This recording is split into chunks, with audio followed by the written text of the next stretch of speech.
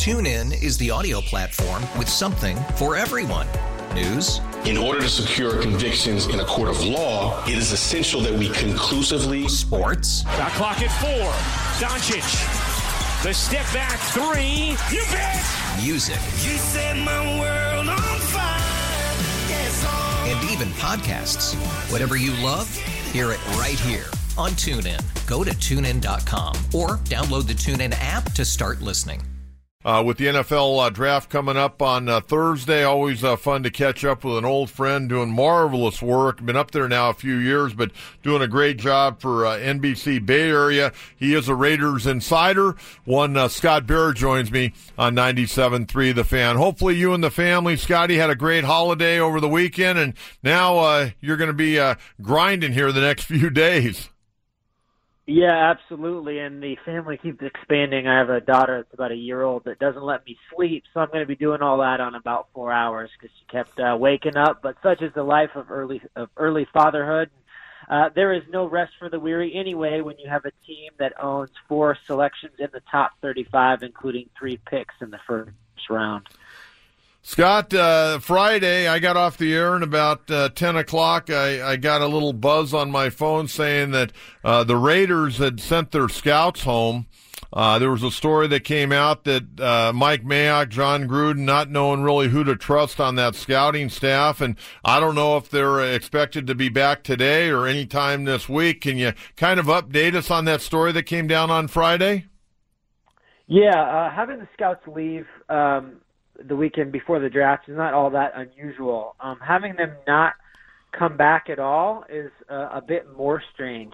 Having the fact that some of those guys handed in their key cards and probably won't use them again, that's the real kind of, and I wouldn't really say that is a stunner, but that's a dramatic move for the Raiders that are transitioning and have been since John Gruden got here. And it's always sort of awkward because the scouting calendar doesn't end and begin when the ball drops in Times Square. The scouting calendar ends after the NFL draft. So a lot of these guys are under contract and are working hard on the tail end of their draft cycle when Mike Mayock got hired on New Year's Eve. So he needed a lot of those scouts to finish up his work heading towards the most important draft in recent Raiders history. And a lot of those guys were going to get let go. And this Raiders organization, leaks have been a problem for the last 12 months. I've been the beneficiary of some. That's cool for me. Not so great for them, right? So ultimately, it's a matter of them closing and tightening that circle of trust as they head towards the draft. It's not going to impact the draft because the information from these scouts has been given and logged and reported. And now it's just a matter of decision makers making decisions. Now, if they need to hop on the, hop on the phone or walk a couple of doors down to get the information from a scout from a certain region, they won't have that. But all of the important powers that be are still in the room, ready to make decisions with the information that's been gathered over such a long stretch. Scott Bear, Raiders insider, NBC Bay Area, joining us on 97.3 The Fan. Scott, I want to back up and talk a little bit about and give us information about when Mike Mayock was hired to replace Reggie McKenzie. We know Mayock primarily from his days with the NFL Network. He did a few games here and there, but normally kind of their draft guy on the NFL Network. How did this job end up in his lap? Yeah, it really came about because John Gruden and Reggie McKenzie have been friends since Green Bay, and it was Mark Davis, the owner's dream, that his good friend Reggie, who he hired right after Al Davis had passed, and John Gruden, his dream coaching hire, could work together well. And that was a trial balloon that was full of lead. It was never going to stay afloat because Reggie McKenzie is the tortoise, John Gruden is the hare, right? Both guys cross the finish line. Sometimes the tortoise even wins, but they run at different speeds, and they operate in different ways. Now, Mike Mayock is a high RPM guy, right? He runs like a street bike. So those guys have and they've been friends for a long time. And ultimately, John Gruden wanted to find a guy that worked with his same attitude, worked at the same speed, was there at 5 o'clock in the morning and doing all those types of things, really jamming and working well together. And ultimately, I think that that's going to be of great benefit because last year, now let's not forget, John Gruden, he owned final say with Reggie. He owns final say with Mike Mayock. This is a coach-driven building. It is a coach-driven draft that we'll see. And that is a key there, and Mike Mayock understands that. And I think that's another important benefit there. Now, coming from media, that's a first-time thing. Mike Mayock is the most respected NFL draft analyst. Now he's in the big chair. First time he has ever been working for a team at any level, right? So this is a big deal to him. And I can tell you, I've seen him a couple times over the past couple weeks. The dude's not getting much sleep. Last time that we talked to him, he honestly didn't know what day it was. And he's grinding, and he's having to adjust because he would call, let's say that you're the general manager. I'd call you, and I'd be like, hey, Coach, what you got for me on the Bills? And he would tell me exactly what they got, right? Well, now he's not working with all that information. He's having to rely on his draft books. And again, I think that's why he's ultra paranoid, is probably too strong, but he's very concerned with his own information about the fact that he's perceived of being in the media, having lots of media friends, right, where his information gets out. He wants to do the opposite. He wants to clamp down and show, hey, media guy was my past, general manager is my present and future. Scott, who's their director of scouting, and is that person going to still be involved, or did they get sent home as well? Yeah, so their director of player personnel, Joey Clinkscales, went to high school with Reggie, so he was let go basically at the same time. And their director of college scouting and their de facto GM before in the pre-Mike Mayock time period is a guy named Sean Herrick, and he comes from Green Bay. It's still a little murky. It is my understanding that he is not there. So that takes another layer out of the decision-making process. Again, that's my understanding to this point. It's not something that's been confirmed by 3 sources, but that's what I heard this weekend. So that's another step that's been removed, another loud voice. But again, this is a coach-driven building.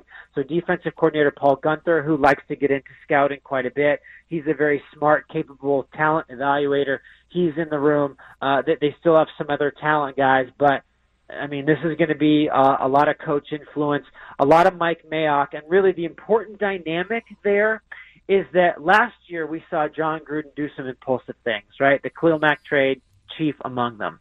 There was a lot of draft day trades as well. Mike Mayock is exerting some discipline in this decision-making process that we saw with Antonio Brown. They didn't ship a first-round draft pick to Pittsburgh only to turn around and pay him $50 million. It was a reasonable draft compensation package, and they were willing to walk away from a heavier one, and that's Mike Mayock's doing. So can Mike Mayock be the best player available, follow the draft board voice, and will that get listened to loud enough to make smart, prudent decisions on draft day? Sounds like there's going to be about 4 people in that draft day room when they pan from the NFL Network and ESPN. They're going to be Gruden and Mike Mayock and a couple of other guys just listening to those guys make decisions. Yeah, I do think that's possible. And as a matter of fact, the NFL Network tried to embed a reporter in the building and on the second floor where they make all their decisions. Mike Mayock said no. And there are several, and I would say many teams with that situation having a reporter inside. That's not happening here. So I think they're definitely trying to restrict access. They've pulled back the reins a little bit on some off-season access. Always give great quotes when they're in front of you, but I think now that they're getting close to it, they definitely want to keep their decisions closer to the vest. I still think there's a lot that we do know about what this team needs, what this team wants from its 3 first-round picks. Now it's a matter of executing it, and whether with John Gruden in there, right, and Mike Mayock's lack of a track record as a general manager, not only are they the team with the most firepower in the first round, they are also the biggest wild card, because as much as we think we know what they're going to do, it's John Gruden, man. We really don't. Scott Bear, NBC Bay Area Raiders Insider, our guest here on 97.3 The Fan. You talk about the 3 first-round picks, 4th overall, 24th, 27. they could go a wide variety of directions. What's your gut feeling right now, Scotty? I mean, their most pressing need, and it's not even close, is edge rusher. They probably need two, because right now they can only fill out a two deep at defensive end, and one of those guys played for the San Diego Fleet like a month ago, right? Like, that's where they are in terms of depth at edge rusher.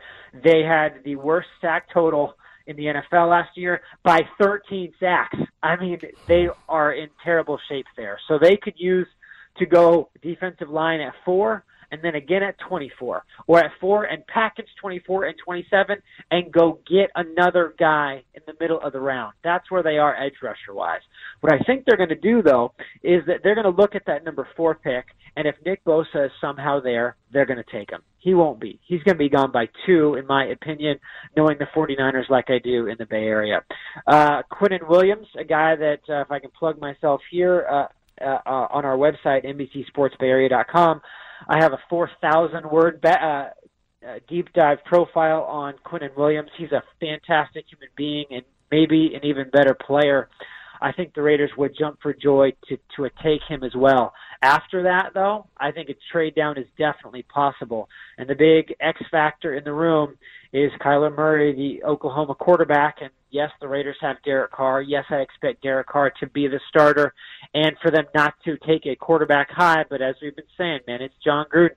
And if Kyler Murray is sitting there not taken at number 4, and John Gruden's looking at that draft board, and the Oklahoma quarterback is sitting there, right?